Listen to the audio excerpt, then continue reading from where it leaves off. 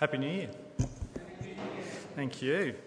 It's great to be with you again this morning, and I've chosen to reflect with you on probably one of my most favourite passages in the Bible, and it's full of riches, and I hope to mine some of them with you this morning. The title I've given the talk, and I think it's the theme of the passage, is the School of Grace. I think it's verse 12 that says God's grace teaches us. If you look at verse 12, and I do encourage you to have Titus 2, 11 to 15 open, it says that God's grace teaches us. So we're reflecting on the School of Grace. And I want to do a couple of surveys with you to begin with.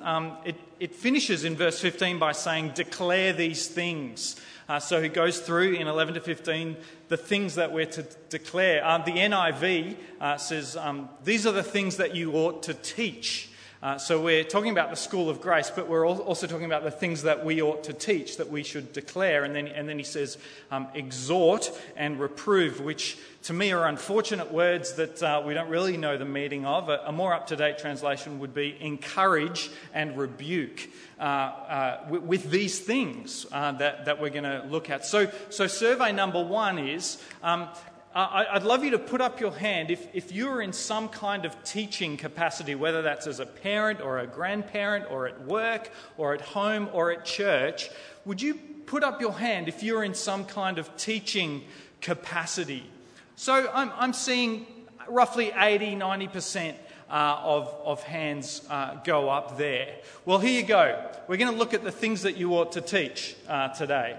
So if you're thinking about, and I'm particularly thinking about faith, teaching the faith, I should have qualified that, then these are the things you ought to teach. So hopefully this is a school for you today in the School of Grace. And by the way, I'd love for you to take notes. It's going to be a bit of hard work, this lesson, but it's going to pay rich dividends. So Paul is up the back with some paper and pens. If you don't normally take notes, now would be a great time for you to start, because it's going to be a bit of work and it's going to pay incredibly rich dividends. As I said to you at the start, one of my most favourite passages, and these are the things you ought to teach. So I encourage you to do that. You might put up your hand if you're wanting paper and pen, if you don't have paper and pen. Well, here's my second survey after I take a sip of water. I want you to put up your hand, and this is just, you've got to be not too shy about this, okay? You've just got to do it. And this is, I want you to put up your hand if you would say that you were good at school. All right, there's got to be plenty of you. Straight, no hesitation. Thank you. Good. Thank you. So we put up your hand if you're good at school. Thank you very much. All right. Well, I'm going to embarrass my wife a little bit. Ruth was very good at school. In fact, there are some people who, on one occasion, went to, I think they ran a Christian group at our old school, and we didn't know, but they came back to us and they said, Ruth, we were at Donvale Christian College, and my goodness, your name is everywhere on the honour boards. She got Darks of the class in Year 12. She was house captain, and she won 2 out of 3 of the academic awards at the end of Year 12. Ruth was really good at school, and some of you are like that. Some of you are good at school, but not me. Unfortunately, I wasn't particularly good at school. In fact, for years after school, I had this recurring nightmare, right? And this was the nightmare. It was that I'd actually failed Year 12, and I had to go and sit it all over again. And this was a recurring nightmare that kept coming up, right? So in the dream, there I am at school with my mates, and they're all 17, but I'm 23. Because I've just kept on failing. This was a genuine, legit, recurring nightmare that I had from school. And the cycle was the same. Study, sit the exam, fail, repeat. Study, sit the exam, fail, repeat. And you can, any of you feeling the terror of this nightmare? I mean, I would wake up in hot sweats going, oh no, it's not true. I don't have to go back to Year 12. Phew. that was the experience for me. And sometimes the Christian life and the Christian experience can be a bit like that. You study, you do your best, you think you're making progress, God sits the same exam, the same test, but you fail it again. And then you go back and you study, and God sits the test again, you fail, and you go back and again. And it can feel like a bit of a nightmare. Study, fail, repeat. And that can be, for sadly, some of us, the Christian experience. So how do we grow in the school of grace? If God's grace teaches us, as it says in verse 12, how does that work? And another question could be this: if we're saved by grace, why don't we just keep on living however we want? Surely God doesn't care. His job is to forgive, so surely our job is to just go on sinning so that grace may abound. Well, Brian Chappell tells a true story that illustrates partly why it doesn't work that way. It's a story of when a mudslide hit Southern California. While one family was still in their home, the mud tore through their home, and with it, their sleeping baby out into the night. When they realised their baby was missing, they got up and began to search furiously through the dark. The whole neighbourhood was covered in mud, and they looked through the neighbourhood, searching desperately for their little baby and crying out all through the night. Finally, when morning came, a rescuer, SAS, came to them with a little bundle of basically mud. It was the baby, and it was alive. Thank God it was alive. They ran to her, they took the baby, and you know what the mother did? She held the baby close, and she covered the baby with kisses in spite of all of the mud and all of the mess. And then after she'd had a cuddle and kiss for a very long time, she washed her and she put her in new clothes, and she determined that she would never let her baby be found in the mud again. Well, that's a little bit like an illustration of what God has done with us. When God found us being swept away in the mess and the muck of our sin and our shame, He conducted the greatest search and rescue mission ever conducted in the history of the world, and sent the Lord Jesus at Christmas into the mess, into the muck, into the mire, to find us in our brokenness and our shame as we are being swept away, our own worst enemy, destroying ourselves, dying on the cross to rescue us from sin, embracing us as we are despite all of our filth and sin, washing us completely, spotlessly, perfectly clean, and now putting us in new dazzling white clothes of the righteousness of Christ, covering us with His kisses and His love, and teaching us now in the school of grace to stay out of the mud. That's the school of grace. And the thing that I want to unpack with you today through the passage is that grace comes in three tenses. Grace comes in three tenses. Past, verse 11, present, verse 12, and future, verse 13. Grace comes in three tenses. And the passage says that it teaches us to say no to the world, grace does, and yes to God. And so I want to unpack these three tenses of grace. You see, because grace and the gospel are not just the ABCs of salvation. We tend to think of grace as a past thing, just the ABCs. But grace is the A to Z. Just as God is the Alpha and the Omega, and that the Lord Jesus is the pioneer of our faith and the perfecter of our faith. Grace is not the ABCs, it's the A to Z. Past, present, future. So point one is that we're saved. We are saved. Look at verse 11. The grace of God has appeared, past tense, that offers salvation to all people. I'm sorry, I'm using NIV, so it's slightly different in your translation. The grace of God has appeared. Now the key word here is epiphaneo. Does that ring any bells? Epiphaneo, that's the Greek word for appeared. Epiphany It refers in the first century to these Greek gods like Asclepius, where if you went to the temple of Asclepius and Asclepius appeared in the temple, then you would be healed of whatever your disease was. That was how the Greek word epiphaneo was used, the appearing of a Greek god. How interesting that Paul would apply that to the grace of God and the appearing of the Lord Jesus as the appearing of the Saviour, not as some Greek god, but as the Saviour of the world who appeared to offer salvation from sin. The grace of God has appeared, and the grace of God is a person, Jesus, who appeared at Christmas, who came into the world. And the salvation that he offers is complete. He grew up and he died on the cross, and when he died, he said, "It is finished." We are saved. The salvation is complete. And the question is, what are we saved from? Is it from a damaged upbringing? Is it from our bad choices? Is it from a bad relationship? Well, we heard a few weeks ago in the prophecy about Jesus, no, he came to save us from our sins. Now, the doctrine and the word for this that we use for this is the word justification. And that means being declared righteous. It's got two parts to it. Not guilty, which is the negative side, not guilty. And the positive side is righteous, perfect. We're declared righteous. Picture a courtroom. And so as we stand before God the judge, on our side is a massive debt that we owe him for squandering what he's given us and turning our back on him.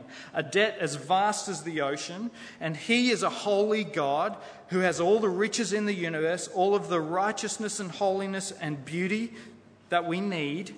And on the cross, he transfers his beauty and his righteousness into our account so that we stand righteous before him. And he transfers our debt of sin onto Christ on the cross. And he pays that debt for us in full, completely done, paid. It is finished. We are saved. Our debt is complete. And this is what the Lord Jesus Christ offers all to you today, freely. No conditions, offers it to you. And this is why we call it grace. Grace. God's riches at Christ's expense, or God's righteousness at Christ's expense. I'm not sure if any of you have ever been in court and sat under a judge declaring a verdict. Ruth and I were actually in a court case once. It was a civil court. And to hear the judge's declaration, we felt it in our bones and in our bellies, the finality of that judge's declaration. And that was just some civil court over some tiny little civil matter that we had. This is the judge of the universe, the King of Kings and the Lord of Lords, who knows all and sees all and is the judge of all, declaring us not guilty, righteous. We are saved. It is finished. Justification. The grace of God has appeared that offers salvation to all people. We're saved from the penalty of sin. That's verse 11. We're saved from the penalty of sin. But then it goes on to say the grace of God teaches us. So the grace that saves in verse 11 is the grace that teaches in verse 12. We're saved and we are being saved. Now we're in the present tense. We are being saved. It's not just a past thing. This is a present reality. We're being saved in verse 12. The grace of God teaches us in verse 12. Grace the Saviour is now grace the teacher. We have direct access to the best teacher in the universe, the Lord Jesus Christ. He is our teacher, our guide, and our mentor. The word for teach in verse 12 is paiduo, from which we get paidos, pediatrician, a child. And it refers to the discipline and the rearing of a child because the lessons hurt. Often the lessons hurt. No one likes discipline. Nobody enjoys the discipline. But it's a sign that you're loved by the Father. And some of you are in positions now where you're in great pain. Well, the good news is that it's not the frown and the punishment of an angry God, but it's the loving discipline of a loving Father who can use that to say, because you're in the process of being saved from the power of sin. This is grace the teacher. We're in the school of grace. We've been enrolled. We cannot be expelled because we have the righteousness of Christ. Our sins have been forgiven. We've got the perfect record to stay enrolled. And one day the Lord Jesus will come to pick us up from school and the lesson will be complete. And we will reflect his glory perfectly, but more of that soon. It says the grace of God teaches us. And the first lesson that it teaches us, if you look in verse 12, is to say no. My translation says to say no to ungodliness and worldly passions. I think yours says impiety. Now, the thing about these two words that we're taught to say no to is one is internal and one is external. The worldly passions are about our appetites. It's an internal, our desires that are actually twisted and thwarted and sinful, our actual desires. And we're taught from our desire to say no to those sinful desires. And we're taught to say no to ungodly actions, impiety, which have an outward focus. You see, every other religion, including any New Year's resolutions that you've made, focus on outside behaviour modification. But the grace of God goes so much deeper to changing our appetites, to actually reforming us from the inside out through the grace of the Lord Jesus Christ. It teaches us to say no to worldly passions. Whether it's money, sex, power, ambition, laziness, pride, the grace of God teaches us to say no to those things. And the actions.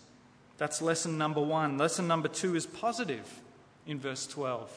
It's to say yes. It's to live self-controlled, upright, and godly lives.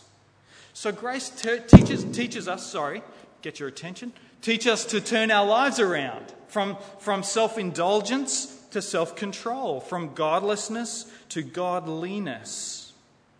There's a renovation of the heart by the grace of God as he, the Lord Jesus Christ, teaches us and reforms us from the inside out.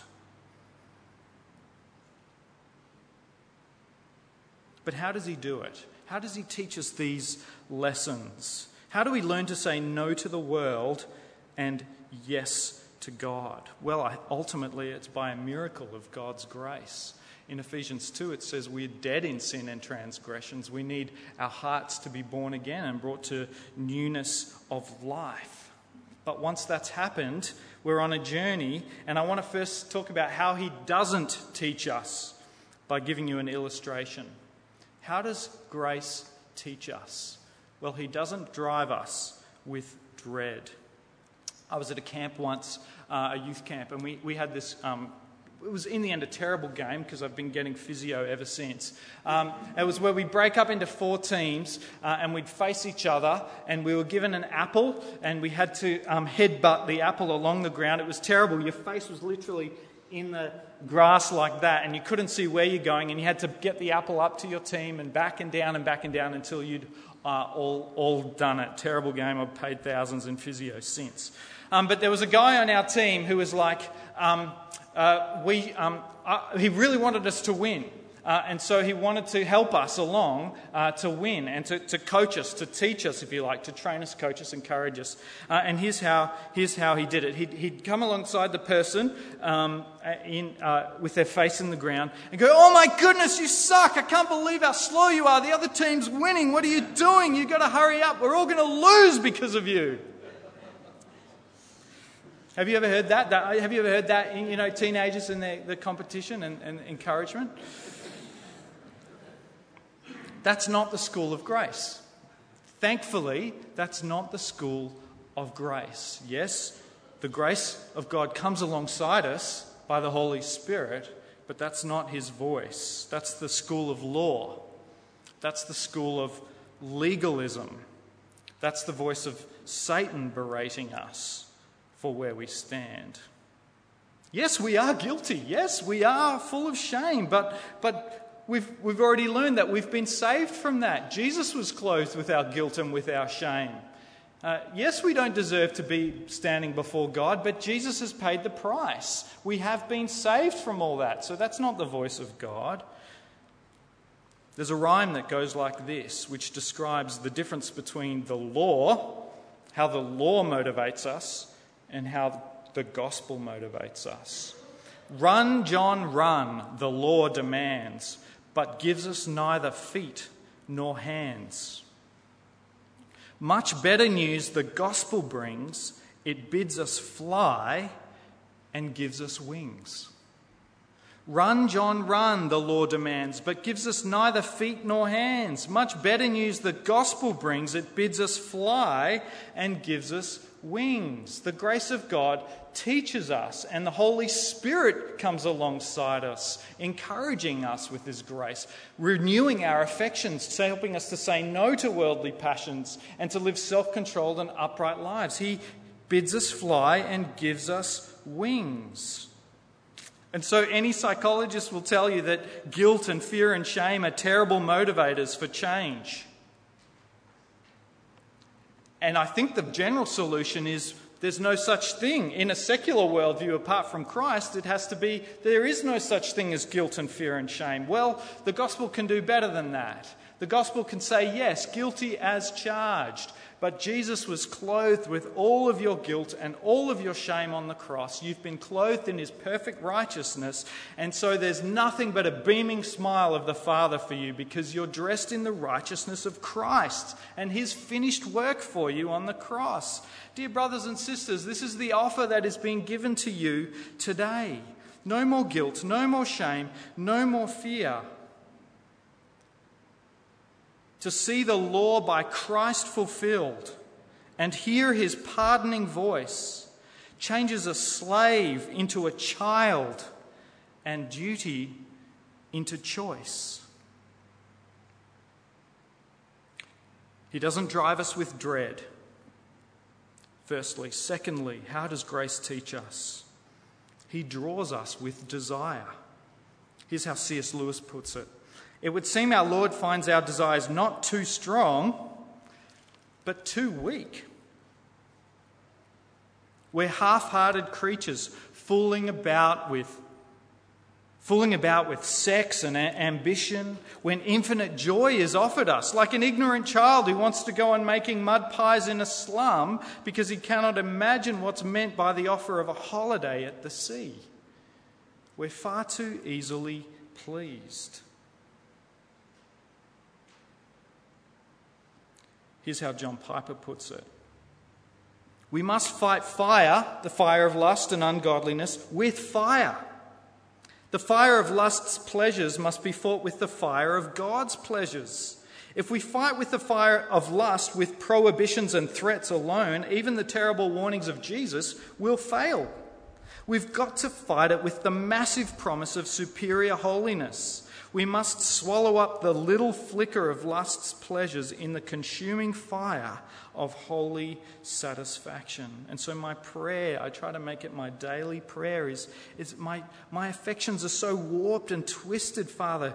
Teach me to have a deep hatred for this sin and to see it for what it really is. Renew my heart. And help me to see it the way you do. And Lord, give me a deep love and affection for the Lord Jesus and help me to see Him in all of His glory. And this is what the school of grace is. Firstly, that we're saved from the penalty of sin. And now in verse 12, we're being saved from the power of sin. We've been saved from the penalty, past tense, and now we're being saved from the power of sin, present tense. And so this is what we call sanctification, the doctrine of sanctification. So whilst justification is a once-off, instantaneous, never-to-be-repeated event that is entirely God's work, Jesus said, it is finished. He's done the work on the cross. Sanctification is an ongoing process and partnership between us and God, where we learn to say no to the world and yes to God. We are being saved. God's doing it from the power of sin. And finally, verse 13, future tense. We will be saved. We will be saved because whilst we're in the school of grace now being taught these lessons, we wait We wait for the blessed hope, the appearing of the glory of our great God and Saviour, Jesus Christ. There's two appearings in this passage. The second time it says manifestation, but it's the epiphaneo again in both. And this is the appearing or the manifestation of the glory of Jesus. And it conveys the idea of brightness and splendour and brighter than the sun. And you see, the Jews thought that history would end. They were waiting in the Old Testament for God's coming in glory. When God came back to earth, they were like, He's going to take care of our enemies, whether it's the Romans or the Babylonians. He's going to wipe them out and put us in charge. And so they couldn't wait for God's coming. But the Old Testament prophets were like, woe to you on that day. Woe to you on that day. You do not want God to come in glory because you'll be completely wiped out and destroyed, because He is a holy, righteous God, brighter than the sun, and your sinful selves cannot bear to stand in the presence of His holy brightness and righteousness. Otherwise you'll be consumed. And the prophets say, woe to you on that day, the coming of the glory of the Lord. So what did God do instead? Verse 11, He didn't come in glory to begin with. He came in grace. He came in grace. Look at verse 11. Can you see it in verse 11? His first appearing is in grace. The grace of God has appeared, and His second appearing will be in glory, the manifestation of His glory. Why did He appear in grace before He appeared in glory? So that we wouldn't be consumed, so that we would have an opportunity to be made right with Him and be able to stand before a holy, perfect God, brighter than the sun, so that we wouldn't be destroyed, so that we could be saved. He will come again in glory to judge the living and the dead. Just go through Revelation again and just see how glorious and mighty and brighter than the sun He will be. Friends, will you be able to stand before Him on that day?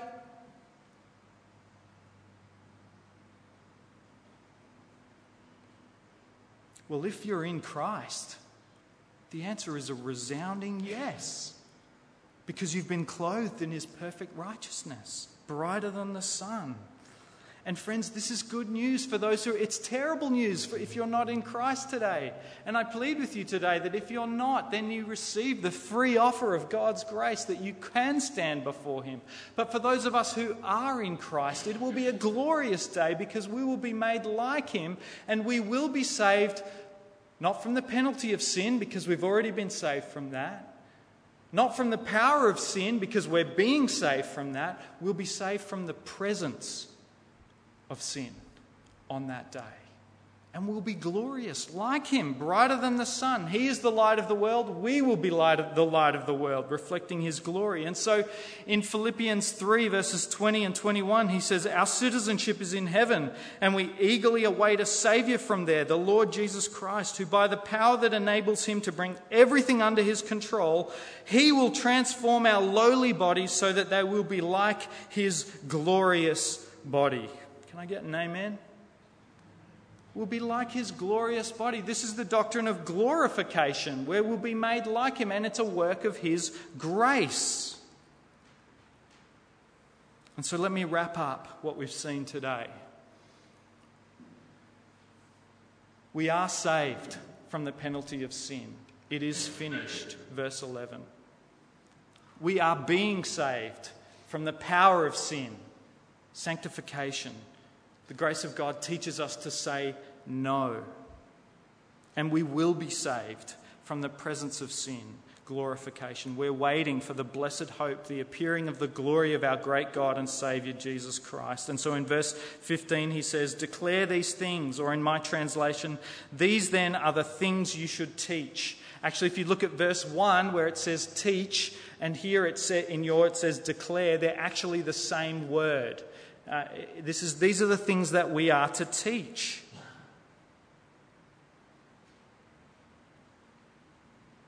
Teach means, your version says train. It's a discipline. There's a coaching. There's a coming alongside. There's an arguing of wrestling and reminding us of grace, because it's so quick to fall out of our heads. We've got to let the gospel argue with us and reshape us and reform us, because we're legalists. We like to prove our own way and to make our own way. So Martin Luther says this, and I'm coming towards the end. The law is divine and holy. Let the law have his glory, but no law, be it ever so divine and holy, can teach me that I'm justified. I grant it may teach me that I ought to love God and my neighbour, and also to live in chastity, soberness, patience, etc. But it can't show me how I should be delivered from sin, the devil, death, and hell. For that I must take counsel from the gospel. I must hearken to the gospel, which teaches me not what I ought to do, for that's the office of the law, but what Jesus Christ, the Son of God, has done for me, that he suffered and died to deliver me from sin and death. The gospel wills me to receive this and to believe it. And this is the truth of the gospel. It's also the principal article of all Christian doctrine, wherein the knowledge of all goodness consists. Most necessary it is, therefore, that we should know this gospel well, teach it to others, and beat it into their heads continually. Sounds harsh. That's a bit Lutheran. He was a bit like that. But friends, this is not the berating of the person in the game. This is the loving, arguing voice of a gracious and loving Heavenly Father, the Holy Spirit, who wants us to remember the grace of God, past, present, and future. And so this year, Barb will be starting a new curriculum with the kids called The Gospel Project, where we are going to, in the best way possible, please hear it in the best way, beat it into their heads continually. Please hear me well on this. This is the grace of God. It's what Paul says in verse 15. These are the things you should teach. It's like the Pharisees. They knew the Bible, and Jesus says, but it's all about me, and you're missing me. Woe to us if we give people the Bible and the law without giving them what it points to, which is the Lord Jesus Christ. Woe to us if we tell them, be a better person, be a good person, lift up your bootstraps and get yourself going. No, we give them the grace of the gospel, and it's offered to you today, the Lord Jesus Christ. And I plead with you, if only you would receive it today as a free gift of grace to you, that you have been saved, that you are being saved, and by grace one day you will be saved. Will you receive that gift today by grace, and will you teach it to others? Will you grow in this grace? Let it argue with you and ground you fully in the grace of God. So let me ask you this morning, have you been enrolled in the school of grace? Do you know the Lord Jesus Christ, the teacher of grace? One of my favourite verses is Proverbs 24, verse 16. It says, though a righteous man falls 7 times, he rises.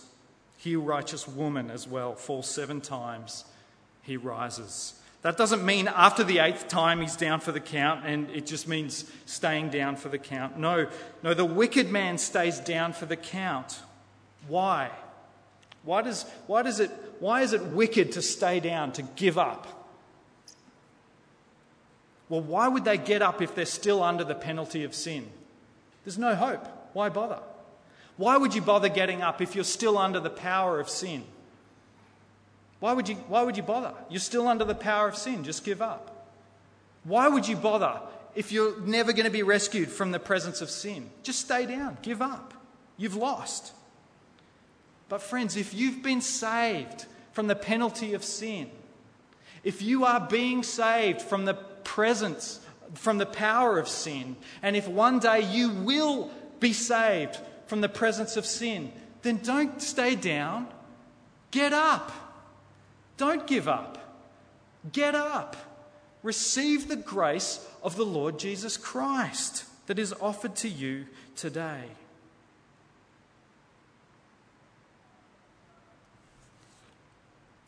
Amen.